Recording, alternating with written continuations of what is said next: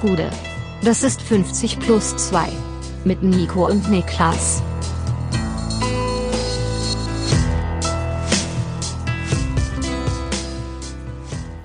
+2 Champions League Rückblick. Mein Name ist Nico Heimer und bei mir sitzt der Mann, der gerade Corona-Kaugummi kaut. Niklas Levinson.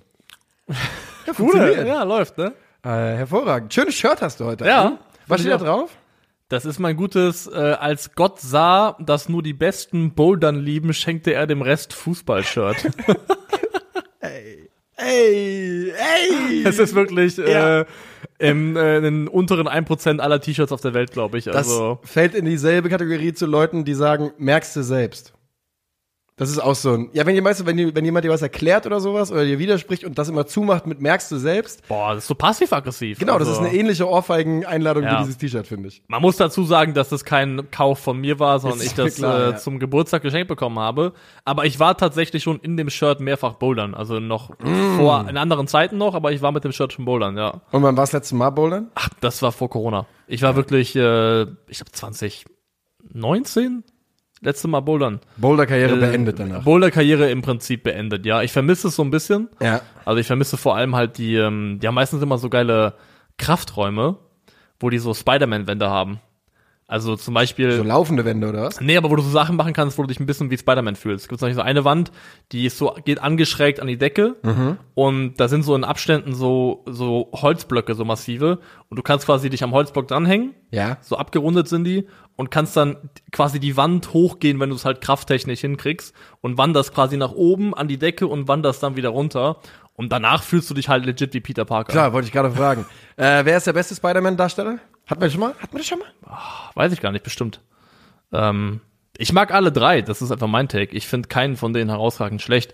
Alles drei solide Schauspieler. Tobey Maguire ist so ein bisschen der Gesichtskirmesmann unter den dreien. Ich glaube, wir hatten das schon mal. Ich finde, dass Maguire einfach viel zu alt war, als er die Rolle gespielt hat. Ja, stimmt. Das hat mich halt wirklich schon, das hat mich Also schon ich krieg 2002 gerade auch aufgeregt. krasses Déjà-vu auf jeden Fall, muss ich auch sagen. Also Spider-Man ist, glaube ich, schon mal thematisiert worden. Ja, das kann schon sein. Wir sind natürlich hier, um über die Champions League zu sprechen und über Fußball ganz insgesamt. Nee, eigentlich nicht. Eigentlich nur über die Champions League. Gibt nichts Insgesamtes. Nee. Kein Werder Bremen-Talk heute ausnahmsweise mal. Kein Werder Bremen-Talk. Wann hast du zum letzten Mal Bang Bang gemacht? Das hast du mich schon mal gefragt. Wir sind jetzt schon so weit, dass wir jetzt alles doppelt erzählen. Nein, das habe ich nie gefragt. Na klar, zwei Hauptmahlzeiten. Ach du Scheiße, Alter. Und die Antwort ist gestern Abend. Was gab's? Gestern Abend gab es Döner und Pasta. Ja. Ist ein legiter Bang Bang auf jeden Fall. Das ist ein offizieller Bang Bang. Aber man muss dazu sagen, es waren 1,5 Stunden Pause dazwischen. Ist das noch Bang Bang? Ja. Schon, also finde ich schon. Das hat sich angefühlt wie Bang Bang auf jeden Fall. Das kann ich schon sagen. Ja. Krass, dass wir schon in so einem Kreis drehen, Alter. Ach, keine Sorge, jetzt fallen auch neue Sachen an. Irgendwann wieder. Irgendwann machen wir hier große Ampelkoalitionstalk, aber da habe ich jetzt keinen Bock drauf. Wir wollen über die Champions League reden und wir haben natürlich, ihr kennt das inzwischen, im Champions League Rückblick gibt's immer einen Fokus auf die deutschen Mannschaften. Das ist vollkommen klar. Da gucken wir heute insbesondere auf Wolfsburg und Borussia Dortmund. Verlierertruppen. Und über Chelsea wollen wir reden und damit wollen wir auch anfangen. Ja. Der große Titelverteidiger, der FC Chelsea, die Mannschaft von Thomas Tuchel, hat am Dienstag Juventus Turin einfach mal 4:0 an der Stamford Bridge weggefiedelt und setzt damit einen unglaublichen Run fort, der dazu geführt hat, dass man ganz klar darüber reden muss, dass Chelsea Stand jetzt ein Champions League Favorit ist. Dass Chelsea Mitfavorit ist in jedem Wettbewerb, in dem sie aktuell Fußball spielen.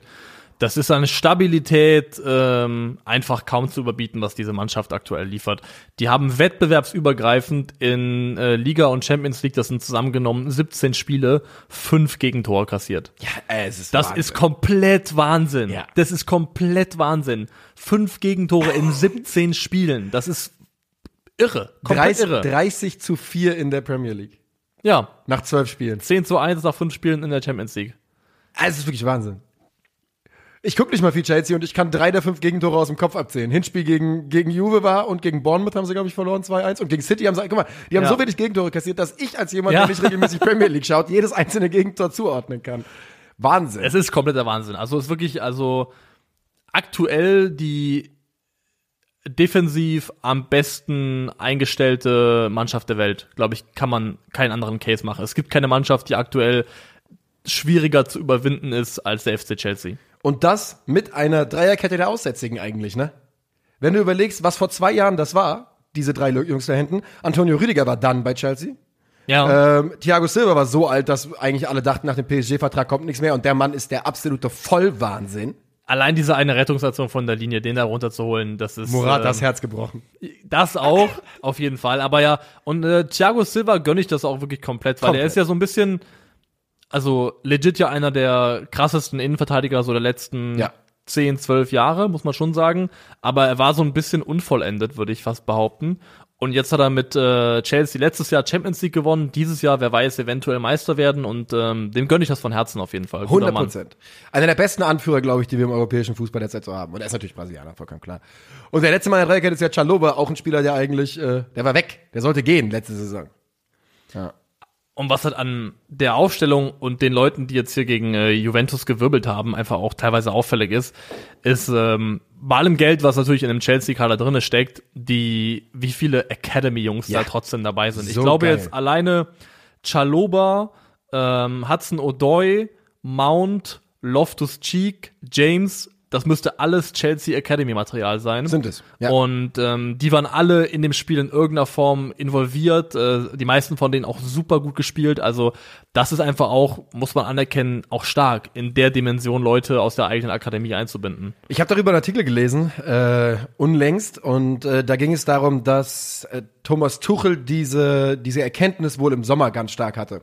Also er hat quasi nach seiner Ankunft selbstverständlich erstmal gesagt, okay, ich setze auf die Jungs, die erfahrenen Spieler und alles andere können wir später reden. Und war sich wohl auch gar nicht so sicher, ob denn überhaupt die Eigengewächse gut genug sind. Und dann gab es wohl im Sommer, wurde da viel dran gearbeitet, dass er quasi mit den jungen Spielern gearbeitet hat. Und er investiert da wohl sehr viel Trainingszeit rein, diese Spieler weiterzuentwickeln, diese Jungs aus der eigenen Jugend. Und man muss ganz klar sagen, es funktioniert, weil zum Beispiel, was Reece James diese Saison spielt, das ist halt einfach Weltklasse. Weltklasse, komplett. Also Weltklasse im Sinne von, nenn mir 5 Leute, die besser sind auf seiner Position und du wirst keine finden. Nee, aktuell nicht. Allein, was der Typ für eine Rakete im Fuß hat, was für Tore der schießt. Was ein giftige Bude das war. Ja, also, und die macht er halt konstant in der Liga auch. Der nagelt die dermaßen rein. 4 Tore, 4 Vorlagen in der Premier League. Also Reece James ist der am meisten herausragt, würde ich da sagen, aktuell von den Jungs da aus der eigenen Academy.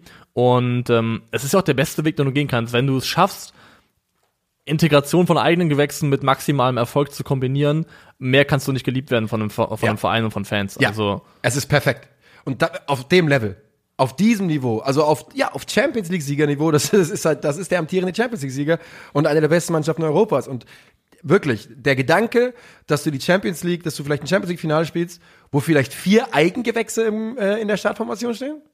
Digga, das sind Barca-Vibes. Also das ist richtig gut. Auf jeden Fall. Also Chelsea wirklich, wie lange ist Tuchel jetzt Trainer, könnte gut und gerne jetzt so ziemlich genau auf ein Jahr hinkommen, oder? Müsste, ja. Hätte ich jetzt geschätzt. War Anfang Dezember? Mitte Dezember ist mein Bauchgefühl? Ja, könnte gut passen. Also wir gehen jetzt ziemlich genau auf ein Jahr Thomas Tuchel zu. Okay, wenn ich's finde, sage ich dir Bescheid. Ja. Und wenn man überlegt, wie viel Zeit teilweise Leuten eingeräumt wird, Trainern eingeräumt wird, um eine Mannschaft, die aus einer Phase des Misserfolgs kam, wieder in die Spur zu kriegen und dann einfach daran denkt, also diese Abwehr, die ist nicht jetzt irgendwie in den letzten 3 Wochen gekommen, die war quasi ab Woche 1 oder Woche 2, Thomas Tuchel war die da. Der hat wirklich instant das geschafft, die Mannschaft auf einem Niveau zu stabilisieren, das absolut unfassbar ist. Das ist wahrscheinlich, ich gehe kurz in mich, auf der Weltbühne fällt mir jetzt gerade im letzten Jahr keine krassere, bessere Trainerleistung ein. Auf gar keinen Fall. Da wollte ich jetzt gleich hinkommen, ganz kurz. Er ist am 29.12. bei Paris raus und am 26.01. bei Chelsea angeheuert. Ja, also wir sind noch nicht mal ein Jahr. Ziemlich genau 10 Monate. Ja. Und er hat da ein absolutes Monster erschaffen. Also es gibt auch diesen Quote von ihm, wo er gesagt hat, wir wollen eine Mannschaft bauen, gegen die niemand gerne spielen möchte. Ja, geschafft. Und Mission accomplished, kann man so sagen auf jeden Fall. Die haben nur gegen City verloren, oder? In der Liga? Ich glaube, ja. Gegen Bournemouth haben sie doch Bournemouth ist gar nicht in der Premier League mehr. Gegen Moment, ich erinnere mich aber an ein Spiel, wo sie Sie haben zweimal Remis gespielt, einmal verloren. Ich glaube, Remis müsste 1 gegen Liverpool gewesen sein, 1-1 an der Anfield Road und, wenn ich nicht ganz daneben bin... ich erinnere mich an das 3-1 gegen Southampton, weil ich das gesehen habe. Naja, da hatten sie mich Gegentor kassiert. Ich wusste, dass ich ein Spiel gesehen habe, wo sie ein Gegentor kassiert haben gegen rote Trikots. Ups. Unentschieden war gegen Burnley, 1-1. Ja. Sean Dyche Masterclass. Das ist der Einzige, der es vom Coaching-Level her mit Thomas Tuchel aufnehmen kann das in der ist Premier so. League. Das ist Sonst so. gibt's da keinen. Ich finde, dass Thomas Tuchel, ja, du sagst es ist wahrscheinlich die beste Trainerleistung der letzten 12 Monate. Ich wüsste nicht, wie man da irgendwie dagegen argumentieren soll. Und spinnen wir mal ein bisschen rum und sagen, der gewinnt die Champions League, vielleicht sogar nochmal, oder aber nur die Premier League. Und dann hat er die Champions League und Premier League innerhalb von 1,5 Saisons geholt bei Chelsea. Dann muss man über einen Welttrainer reden, ne?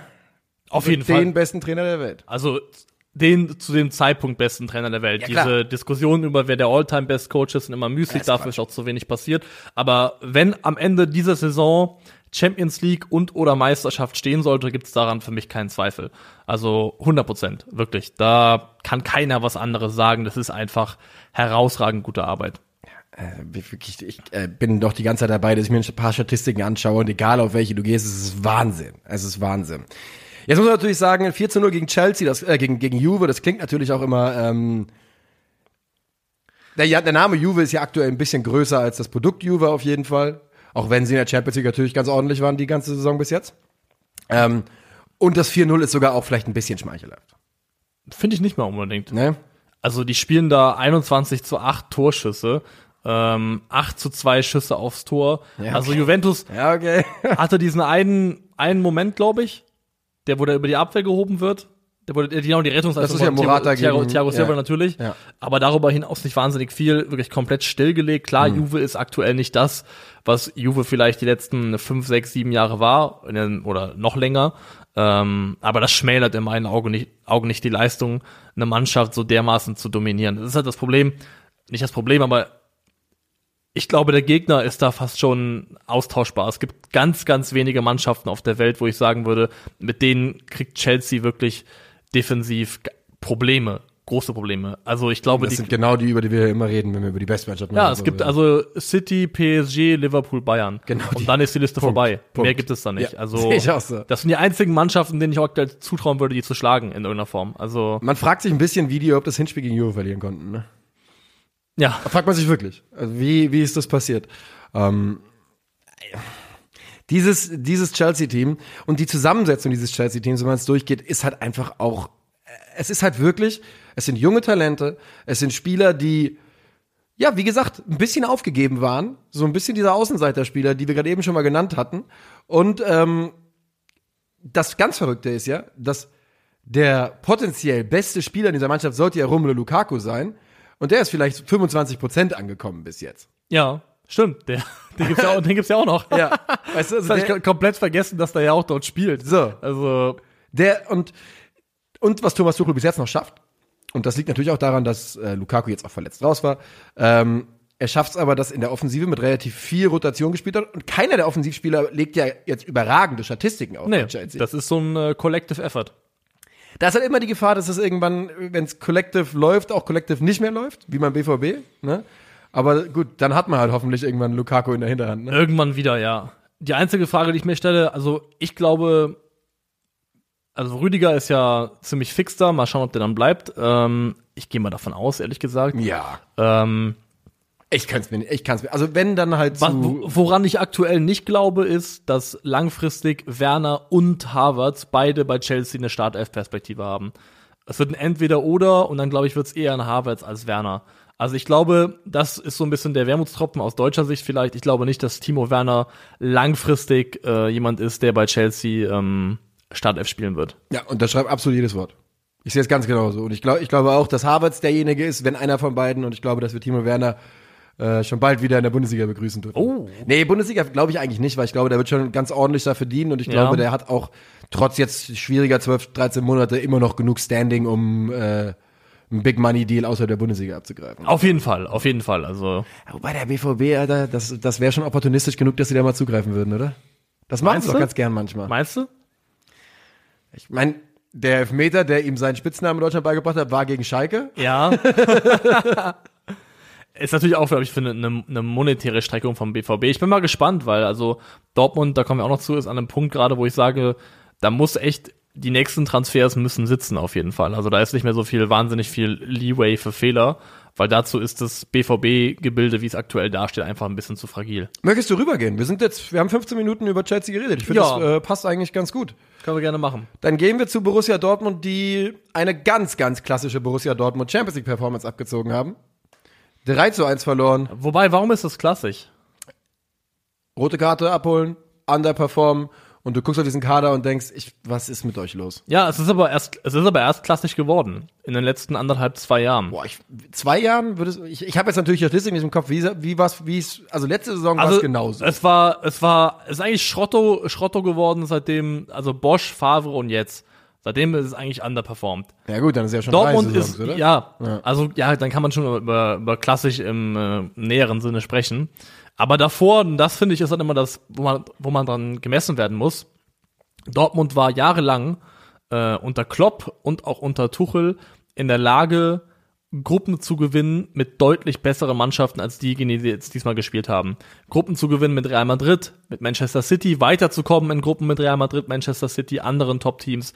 Also das ist einfach aktuell, finde ich, meilenweit weg von dem Anspruch, den Dortmund in der Champions League haben sollte. Ja, sie schaffen es ja nicht in der Gruppe weiterzukommen, in der sie weiterkommen müssen. Nicht nur das, ich finde Ajax, ja, und ich möchte auch gar nicht Sporting kleinreden und die Arbeit von Ruben Amorim, aber in der Gruppe muss Dortmund Gruppenerster werden. Natürlich, gar keine Frage. Der Anspruch muss sein, dass sie die gewinnen. Ja. Nur weil wir jetzt Ajax sehr, sehr gut finden, weil Ajax herausragende Arbeit macht. Ich habe die Diskussion gestern Abend auch schon geführt. Ich finde weil nämlich ich habe mit einem Dortmund-Fan darüber gesprochen und der hat halt dann auch so, ich sag mal, sehr stark dafür argumentiert, warum Ajax aber eine bessere Mannschaft hat die Saison und die Gruppe gewinnen sollten. Und dann das ist halt leider genau mein Punkt an der Stelle. Das hätte halt nicht passieren dürfen. Das darf nicht sein. Dortmund muss in der Gruppe mit Ajax, Besiktas und Sporting als Gruppenerster rausgehen. Gibt es gar keine zwei Meinungen, in meinen Augen. Ja, für mich auch nicht. Und wie es dann verloren geht gestern, ist natürlich bitter. Das ist gar keine Frage. Aber weißt du, wir sind halt im Dezember oder noch Ende November 2021 und der BVB spielt halt ein Champions League Gruppenspiel, in dem es um alles geht, mit Pongracic, Schulz und Renier. Ja? Und das ist natürlich verletzungsbedingt, aber das ist der Kader, den ihr gebastelt habt. Ja. Bis zu einem gewissen Grad muss man über Pech sprechen, also personell einfach Leute, die fehlen, die wichtig sind natürlich. Das muss man als Faktor mit reinnehmen. Aber insgesamt, ja, ist es einfach, wenn man drauf guckt, es ist einfach eine Startelf, die löst in einem nichts aus. Also zumindest keine Begeisterung. Und das hat sich ja auch dann im Spiel manifestiert. Also Sporting geht da raus am Ende mit 35% Ballbesitz und kreiert in meinen Augen fast trotzdem mehr Gefahr als der BVB. Ja. Punkt. Also, und das hat auch der, war das Jan Platte, der das kommentiert hat bei der Zone, glaube ich, gesagt. Also Sandro war Experte und genau. Bei dem Elfmeter-Tor oder dem Tor zum 13 und nach dem Elfmeter, wo er einfach per Kopf schnell da ist, so ein bisschen symbolisch dafür einfach, dass die auf eine ganz andere Art und Weise angezündet gewesen sind, als Dortmund das war. Also Sporting ist da richtig mit dem Messer zwischen den Zähnen ins Spiel rein. Ja, die waren richtig scharf. Und das ist übrigens was ja bei Dortmund jetzt auch nicht das erste Mal passiert. Und man das Gefühl hat, die brennen doch gar nicht richtig, da stimmt doch was nicht. Und das ist natürlich gerade für einen Verein wie Dortmund eigentlich als Fan hätte ich große Probleme damit. Ganz große Probleme. Natürlich, auf jeden Fall. Und die Bundesliga ist in meinen Augen auch ein geschönter Zustand. Da ist man zwar auf dem Papier, also man ist Tabellenzweiter, aber das Zustandekommen dieses zweiten Platzes, das ist auch auf einem anderen Level. Also das sieht schöner aus, als es eigentlich vom Weg dorthin gewesen ist, auf jeden Fall. Und ist so ein bisschen, sag ich nicht, komm. Mach weiter. Okay, ich weiß nicht, worauf du hinaus wolltest, deswegen kann ich da jetzt nicht reinhauschen. Es gibt einen Spruch und der geht quasi so, wenn man Hundescheiße in Puderzucker rollt, ist es kein Donut. Nur weil es so aussieht. Weißt du? Und boah, ist das eine eklige Vorstellung. ja, unglaublich, deswegen wollte ich es auch nicht sagen. Sorry, tut mir leid. Tut mir leid, dass ihr es alle jetzt gerade im Kopf habt. Ja, und so ist es beim BVB eben auch und Kaderplanung ist für mich ein großes Thema. Auf jeden Fall. Und zwar nicht erst diesen Sommer, sondern über 2, 3 Sommer hinweg ist diese Mannschaft in meinen Augen kontinuierlich schlechter geworden. Sandro Wagner hat gestern mehrfach gesagt, wer von denen soll denn jetzt ein Tor schießen? Wer von denen da vorne bringt denn jetzt ein Tor? Ich sehe hier keinen, von dem ich erwarte, dass er noch ein Tor schießt. Und da hat er ja halt recht mit, ne? Oft gesagt, aber ja, in Nico Schulz, Emre Can und Julian Brandt stecken gesammelt 75 Millionen Euro Ablöse. Und Brandt würde ich noch, das ist weniger, als ich dachte. also Brandt würde ich aus der Klammer rausnehmen, weil da, glaube ich, hat jeder gesagt, es ist keinen finden, der zum Zeitpunkt nicht gesagt hat, okay, das ist einfach ein guter Deal. Ja. Aber ich habe jetzt nochmal geschaut. Ich glaube sogar der Schulz-Deal, der kam aus der herausragenden Saison, oder? Ja, ich habe geschaut. Also die Schulz-Saison, nach der sie ihn geholt haben, war 1 Tor, 6 Vorlagen in der Bundesliga. Das ist vollkommen fein für einen Linksverteidiger. Aber ob es 25 Millionen fein ist, steht nochmal auf einem anderen Blatt. Eher nicht. Und da, also klar, aber es ist auch nicht, also es ist immer leicht klug im Rückblick zu sein und zu sagen, ja, den und den Transfer hätte man nicht machen sollen, das ist nicht aufgegangen. Aber das ist ja letztendlich irgendwo auch Aufgabe der Leute, die den Verein planen, im Zweifelsfall die richtigen Leute zu holen. Und da muss man einfach jetzt mit Rückschau feststellen, dass das Dortmund zu oft nicht gelungen ist. Und leider mit sehr, sehr viel Einsatz von finanziellen Mitteln nicht gelungen ist, so, was das Ganze natürlich nochmal dramatisch verschärft. Ja, und so ist es. Der BVB gestern, es war wirklich, ich hatte das Gefühl, ich habe dieses Spiel, und ich weiß, dass es unfair ist und so nicht stimmt, aber ich hatte das Gefühl, ich habe das vom BVB, dieses Spiel schon 20 Mal so geguckt.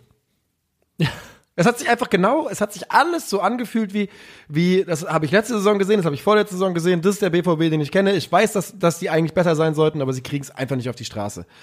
Und gut, jetzt hat man natürlich da auch noch einen Sahnetag von Pedro Gonçalves erwischt, wo ich sehr gespannt bin, wo der nächste Saison spielt. Was schätzt du?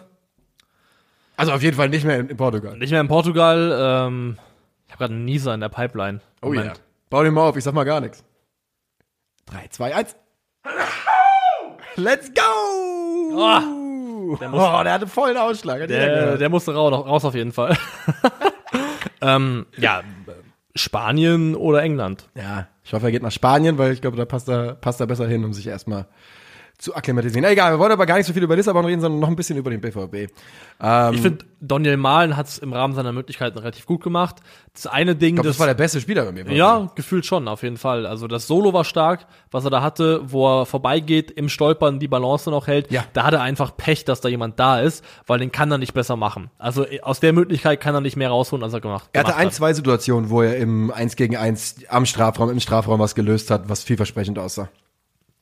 Aber ansonsten, ja, ich finde auch, dass er so ein bisschen ist ja auch nicht die Rolle, in der er eigentlich vorgesehen ist, als alleinige Spitze so ein bisschen verloren ist, dass er jemanden braucht oder neben sich haben sollte, mit dem er gemeinsam spielen und kombinieren kann.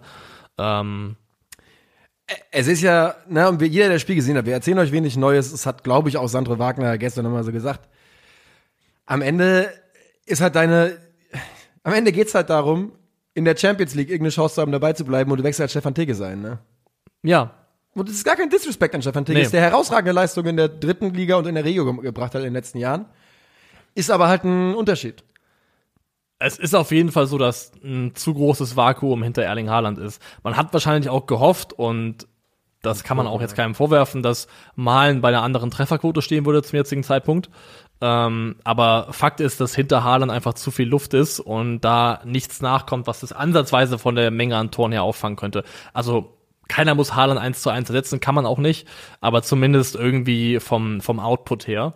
Nee, aber wenn ich jetzt die Dortmunder Startelf nehme, dann sage ich Brandt, Renier, Witzel, Pongracic, Schulz haben für mich in ihrer aktuellen Form oder grundsätzlich nichts mehr in einer BVB-Startelf zu suchen. Ja. Das sind 5 von 10 Feldspielern. Wie gesagt, Verletzungspech ist da, aber das ist einfach auch, sagen würde, das ist jetzt Aufgabe.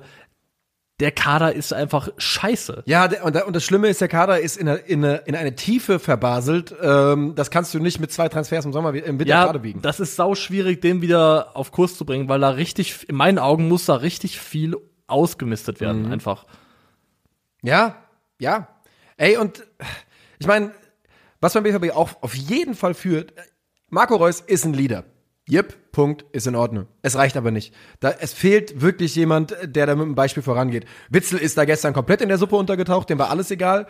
Auf Mats Hummels sich zu verlassen, ist halt, kannst du gerne machen, aber ist wahrscheinlich im Jahr 2021 nicht mehr die allerbeste Idee. Und es fehlt wirklich jemand, der da so dumm es klingt, Joshua Kimmich-Style, wie heißt das Ding, das wütende Märchen, Fabelwesen? Wütend? Ja. Das Ding, was so rumhüpft. Ach, wie gut, dass keiner weiß. Rumpelstilzchen. Rumpelstilzchen, ja. Die brauchen ein Rumpelstilzchen. Der BVB braucht ein Rumpelstilzchen. Das ist ja eigentlich ein guter Zeitpunkt auch, um über den Platzverweis von Emre Can zu reden. Ja, ich glaube Can, oder? Was ist es jetzt? Ich glaube Can mit einem DSCH gesprochen. Okay. Auf jeden Fall ist es nicht Can, das weiß ich. Das weiß ich auch. Ja, aber ob jetzt Can oder Can ist? Jesus Christ, Emre. Und klärt uns gerne auf. Ja. Emre sieht die rote Karte. Ich muss sagen, ich habe keine Wiederholung sehen können, in der für mich ganz ersichtlich wurde, was da eigentlich passiert ist. Ich auch nicht, keine einzige. Er wird da unten getreten, als der Ball schon weg ist so ein bisschen, ne? Ja. Dann habe ich das Gefühl, er reißt den Oberkörper so ein bisschen rum. Das nutzt der andere, um halt theatralisch abzufliegen. Ja. Und was dann passiert, während er auf dem Boden ist, ich habe nicht den Hauch einer Ahnung. Also, während er auf dem Boden ist, geht er ja so über ihn quasi. Der geht so drauf auf ihn und zeigt nochmal irgendwas. Ich glaube, das Relevante ist davor passiert. Das ist als Schlagen oder was auch immer gedeutet worden. Aber es war auf jeden Fall nicht klar genug ersichtlich. Und das ist, glaube ich, ein Punkt, den man dem BVB zusprechen muss, ist, dass vielleicht ein bisschen Pech dabei war. Oder nicht vielleicht, es war Pech dabei dieses Jahr auch mit Fehlentscheidungen. Die dass der zweite Platzverweis sehr schwierig ist. Also Eitekin hat in der Bundesliga gesagt, gegen Gladbach würde er heute vielleicht gegen der Hut nicht mehr so machen.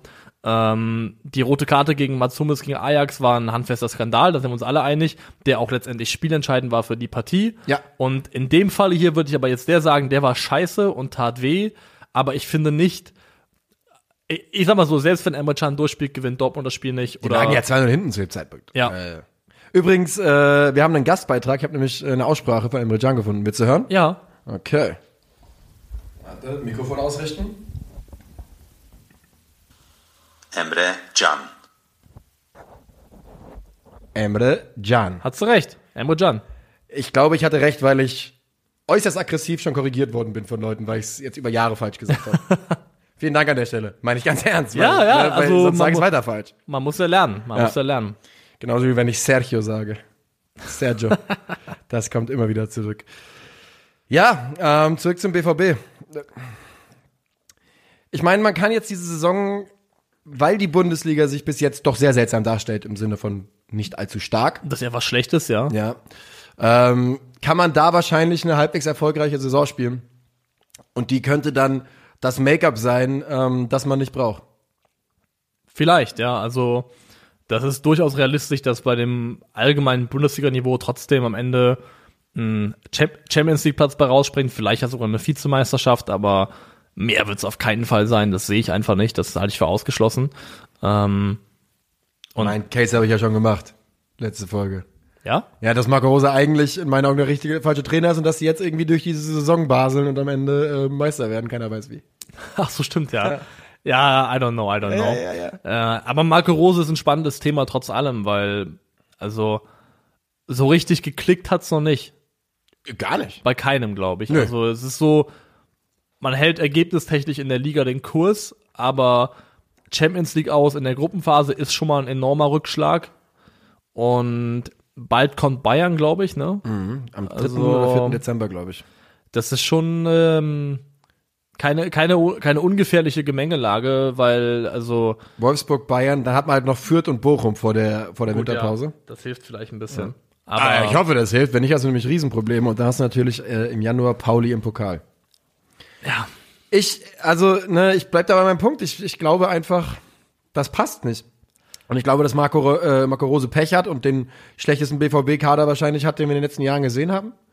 Aber den schlechtesten nicht, den hatte, glaube ich, Peter Bosch. Da müsste ich jetzt natürlich nachgucken. Ich glaube, Peter Bosch hat einen ziemlichen Gurkenkader gehabt in dem Jahr. Ja. Wo dann auch der nächste Peter auch noch ran musste, Peter Stöger. Oh ja, das war eine Trümmertruppe. Das war eine ziemliche Trümmertruppe. Also, und Also du kannst schon, finde ich, auch mit der Mannschaft hier noch, wenn alle fit sind zumindest, eine BVB-Mannschaft auf den Platz bringen, die auch liefern kann und gut ist. Aber es ist zu klar abhängig von wenigen einzelnen Akteuren. Also es ist für mich Guerrero, Reus, Haaland, Abstriche Bellingham. Und wenn da ein Puzzleteil rausbricht, dann gerät das schon ganz schön ins Wanken, diese Mannschaft. Und Haaland dabei nochmal in Caps auf jeden Fall. In ganz großen Caps auf jeden Fall. Keine Ahnung.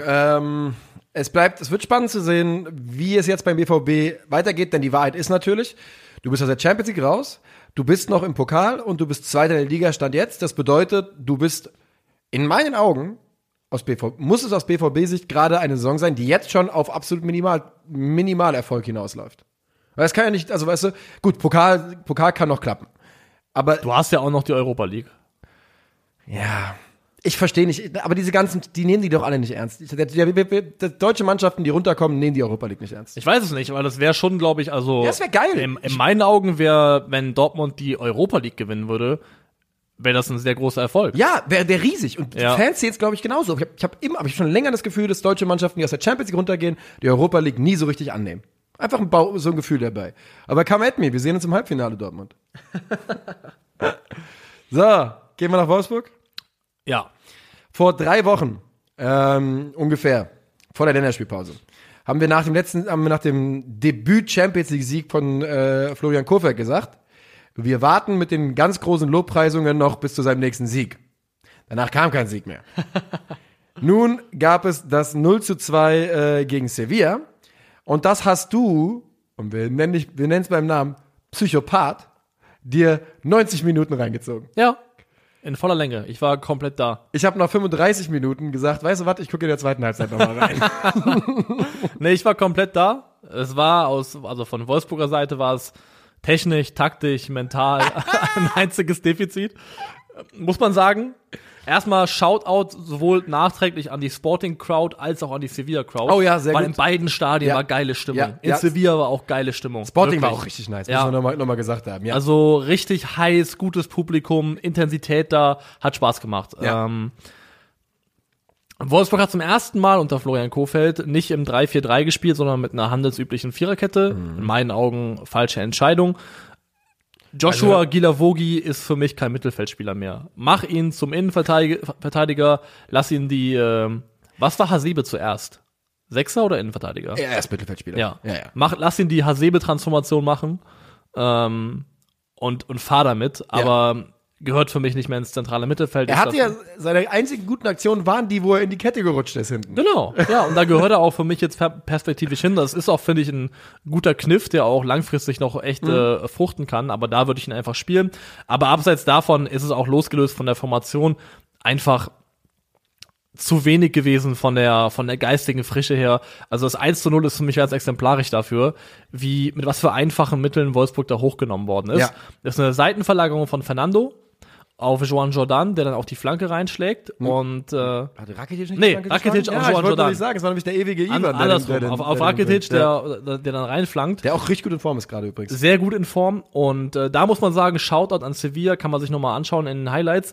Der Rechtsverteidiger Montiel läuft da in der Innenbahn durch und zieht deswegen Yannick Gerhardt mit sich in die Box rein und gibt quasi Rakitic die Luft für die Flanke, weil er ist komplett unbedrängt und Gerhardt kann keinen Druck auf ihn ausüben, weil Montiel ihn mitzieht. Also von Sevilla einfach auch stark gemacht, auch mal Shoutout dahin.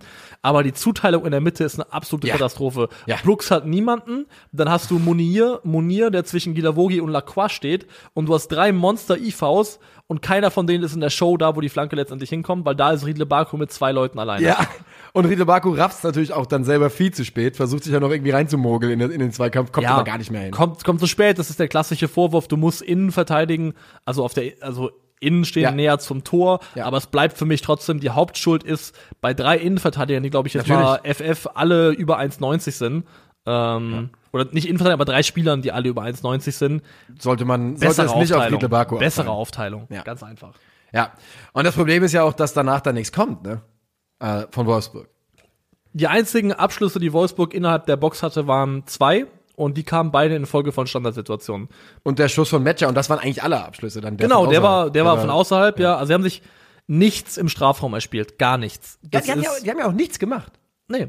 Es gab ja nicht mal 10 Minuten, die man geschaut hätte und gesagt hätte, jetzt ist Wolfsburg am Drücker so richtig. Das war mein Eindruck von den, wie gesagt, 35 und dann hinten raus 35. Du hast die ganze Zeit beim Stand von 1:0 drauf gewartet, okay, jetzt fangen sie an. Und jetzt kommt der Druck. Und jetzt fängt's an. Und es kam einfach nicht. Die sind bis zum Ende kontrolliert, dominiert worden, haben Sevilla nie wirklich spielerisch in Bedrängnis bringen können. Es ist ein absolut hochverdienter Sieg. Und ich kann da nur wiederholen, was ich auch schon geschrieben habe. Wenn du die Trainerbank nicht ab und zu eingeblendet hättest, hätte niemand unterscheiden können zwischen einem Marc van Bommel-Spiel und einem Florian Kohfeldt-Spiel. Weil das war genau dieselbe Ideen und Mutlosigkeit, die van Bommel am Ende zum Verhängnis geworden ist. Kein Unterschied. Keiner. Das ist eine sehr, sehr bedenkliche Entwicklung bei Wolfsburg gewesen, von diesen ersten Auftaktsiegen, wie auch immer die zustande gekommen sind, von Florian Kohfeldt, zur kompletten Verbommelisierung. Ich häng's nicht zu hoch. Genauso wie man die ersten Siege nicht zu hoch hängen darf, darf man jetzt diese 2 Spiele gegen Bielefeld und ja gut, dann wir hängen das nicht hoch, wir hängen die Siege nicht hoch, wir hängen die Niederlagen nicht tief, das heißt? Das heißt, Kohfeldt ist kein Wunderheiler. Aber es ist jetzt auch nicht sofort alles schlecht, weil es eigentlich normal ist, dass ein Prozess auch Zeit braucht. Soll ich dir sagen, was die machen? Die kassieren am Wochenende gegen Dortmund, dann verlieren die auswärts in Mainz, dann kriegen die nochmal von Lille einen mit und dann werden die auch noch gegen Stuttgart verlieren und dann ist er weg. Ich glaub's wirklich. Ich glaube, ich glaube, die gehen wieder auf denselben Run wie unter Van Bommel. Nee, machen wieder die 2 Siege. Dann geht's wieder bergab. Nein, das glaube ich nicht. Also die werden auch nicht, also wenn nichts Gravierendes passiert, nicht nochmal diese Saison einen Trainer wechseln. Daran glaube ich einfach nicht. Wir werden sehen. Aber es ist jetzt auf jeden Fall, also Dortmund, die letzten 6 Bundesligaspiele hat Wolfsburg gegen Dortmund alle verloren und in 6 Spielen kein Tor gemacht. Also das ist der Trend auf jeden Fall nicht der Freund der Wolfsburger in dem Fall. Der einzige, den ich rausheben wollen würde, aber wo ich sage, der macht mir Spaß, den will ich mehr sehen, ist Asta Franks. Ja. Den rate ich auf jeden Fall. Also ich finde, der hat gute Ansätze, gute Tendenzen. Also Asta Franks will ich mehr von sehen. Auch in der Bundesliga auf jeden Fall schon gezeigt. Aber es war jetzt mal, also ich meine, was hatten wir denn bis jetzt? Wir hatten die Siege und dann hatten wir dreimal unentschieden. Also einfach war Kohfeldt erste Niederlage tatsächlich, ne? Genau. Nur damit jetzt Leute nicht sagen, Moment, er hat come at me von wegen, ich will den irgendwie aus dem Job reden. Ich weiß das Er hat Leverkusen geschlagen, Augsburg geschlagen und noch irgendwen geschlagen. Ja. Dann hat er Remis gespielt gegen gegen Bielefeld 2-2 und jetzt verloren gegen Sevilla. Gegen wen der dritte Sieg war in der Liga, komme ich jetzt gerade persönlich nicht drauf. Aber es müssten auf jeden Fall 3 gewesen sein. Nee, stimmt gar nicht. Der war in der Champions League. Salzburg. Genau. Also 2 Siege in der Liga, einer in der Champions League. Leverkusen, Augsburg, Bielefeld in der Liga und ja. Ja. So, jetzt haben wir es. Jetzt haben wir es zusammen auf jeden Fall. Long way back auf jeden Fall. Also ich finde, die Viererkette macht da keinen Sinn in meinen Augen. Gilavogi muss da rein in die Dreierkette. Riedle Baku ist deutlich besser, wenn er weiter vorne agieren darf. Ich finde, als Rechtsverteidiger würde ich sogar eher Kevin Mbabu vorziehen, wahrscheinlich im Zweifelsfall. Ich auch. Wout? Was ist mit Wout? Gute Frage. Das liegt wahrscheinlich daran, dass er so eine körperliche Ausnahmeerscheinung ist. Aber wenn der nicht ständig Torgefahr ausstrahlt und regelmäßig trifft, dann wirkt er schon gut fremdkörperisch auf jeden Fall da vorne drin in Phasen.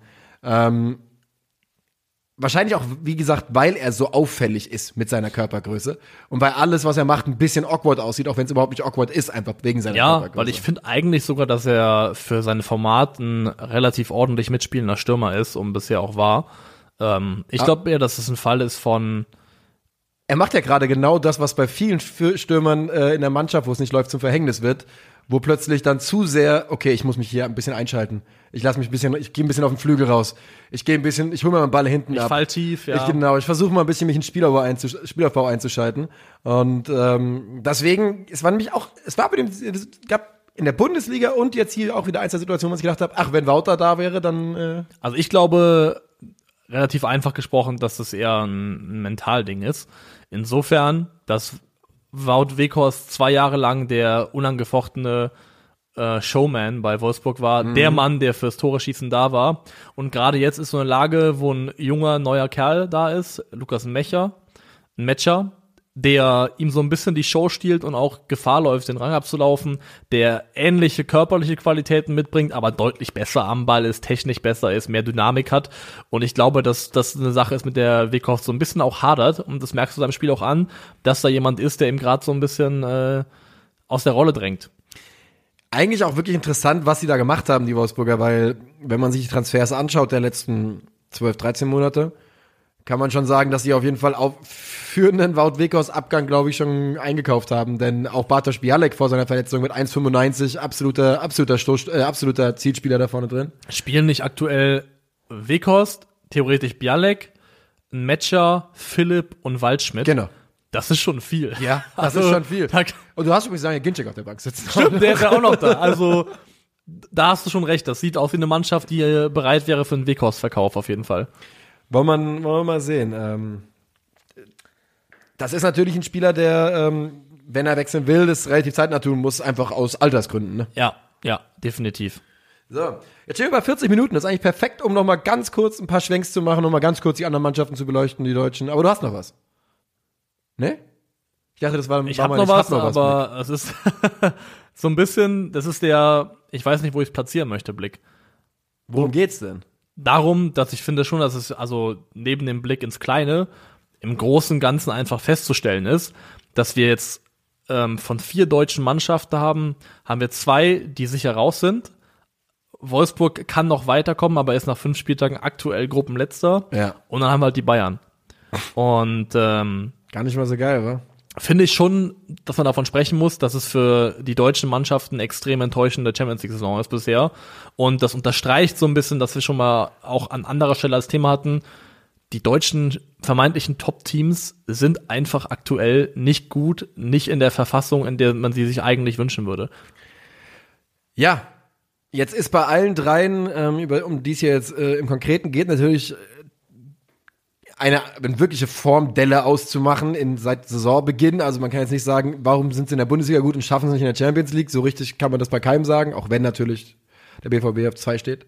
Aber ich finde nicht, dass man es sagen kann. Also Marco Reus hat es ja auch gesagt. Wir machen 2 gute Spiele, dann machen wir plötzlich einen Checkers in Augsburg oder so und keiner weiß warum. Also ich entschuldige in der Champions League nur Leipzig.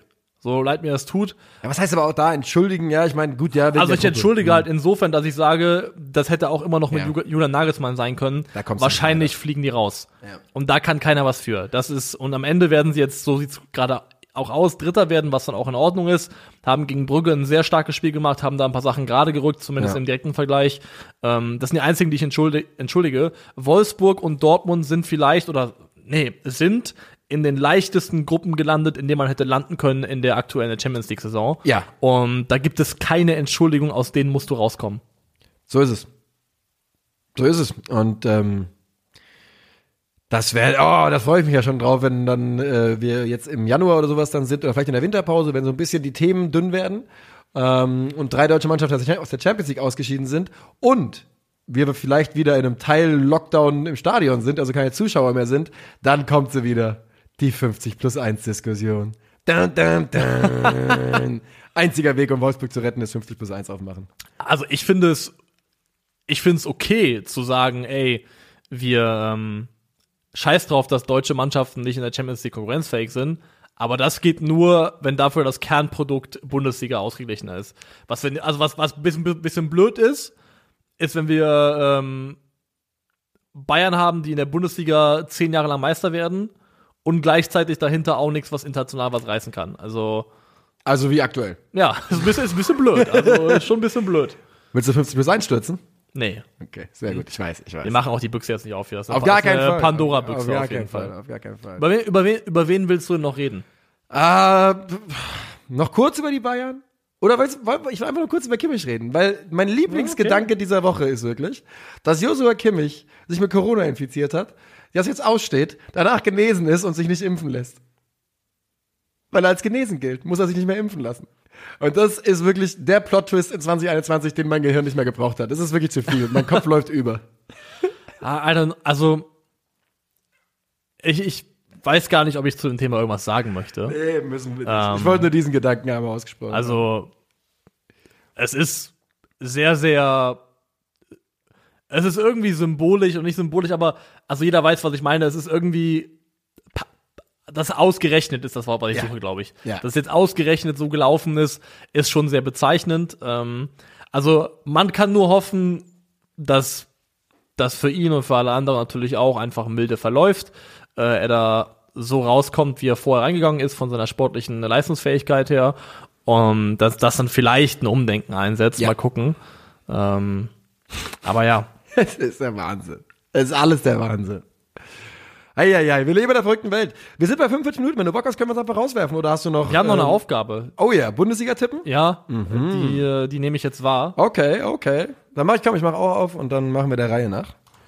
Bundesliga Spieltag. Okay. VfB gegen Mainz. Da sage ich natürlich einen tatsächlich VfB-Sieg voraus, einen 1:0. 2:2. Hertha gegen Augsburg, aka der Marco Richter Bowl. Hertha gegen Augsburg. 2:1 Hertha. 0:0. Oh, guter Schaut, muss man sagen. Bochum, du fragst mich. Was? Nein. Habe ich dich gerade Hertha Augsburg gefragt? Digga, wir sind wieder an dem Posten, wo ich hier beides machen muss. Okay. Tippen und Bochum vorlesen. gegen Freiburg. Ich kann das nicht, Bochum gegen Alter. Freiburg. 1:0. 1:0 für Bochum, sagst Ja. du? Gefällt mir gut. Gefällt mir gut, aber glaube ich nicht. Ich sag 1:0 für Freiburg. Also 0:1. Ja. Ja, genau, entschuldige. Köln gegen Gladbach. Ulala. Huiuiui. 3:2 Köln. 3:2 Köln. Nee, auf gar keinen Fall. Es passiert sogar was Köln-Fans gar nicht schmecken wird. Es kommt der sogenannte Boden der Tatsachen. Es gibt ein saftiges 4:1 gegen Gladbach. Für Gladbach, also 1:4. Ja. Übrigens hat in 93, kleiner Shoutout, ein Podcast, den ich gerne höre, da ist unter anderem ein VfB-Fan dabei und der wurde gefragt, ob Mainz gegen Stuttgart nicht das Rhein-Neckar-Derby ist, nur um ihn zu ärgern. Gimme more. Fürth gegen Hoffenheim. Das ist wirklich in irgendeiner Form wahrscheinlich nah beieinander. Das könnte sein, ja. Fürth gegen Hoffenheim, ich lege mal wieder vor. Mann, da habe ich mir ein gutes Spiel ausgesucht zum Vorlegen. Ja, Fürth wird verlieren, sag ich mal. Und ich glaube sogar, dass Hoffenheim, das wird ein guter Spieltag. 0:4.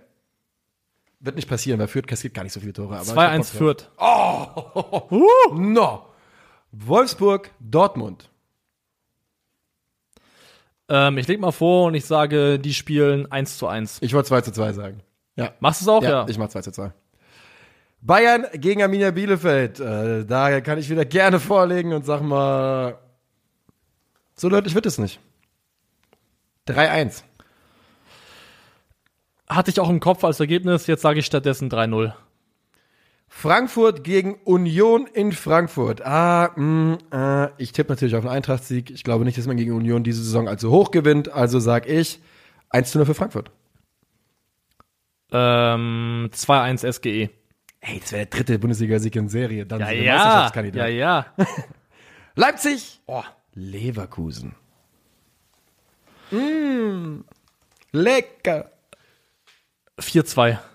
Für Leipzig? Ja. Komm, scheiß drauf. Ich gehe einfach auch wenn es keine Anhaltspunkte dafür geht, nichts in den letzten Wochen dafür spricht, drehe ich genau um und sage, Leverkusen gewinnt 4:2.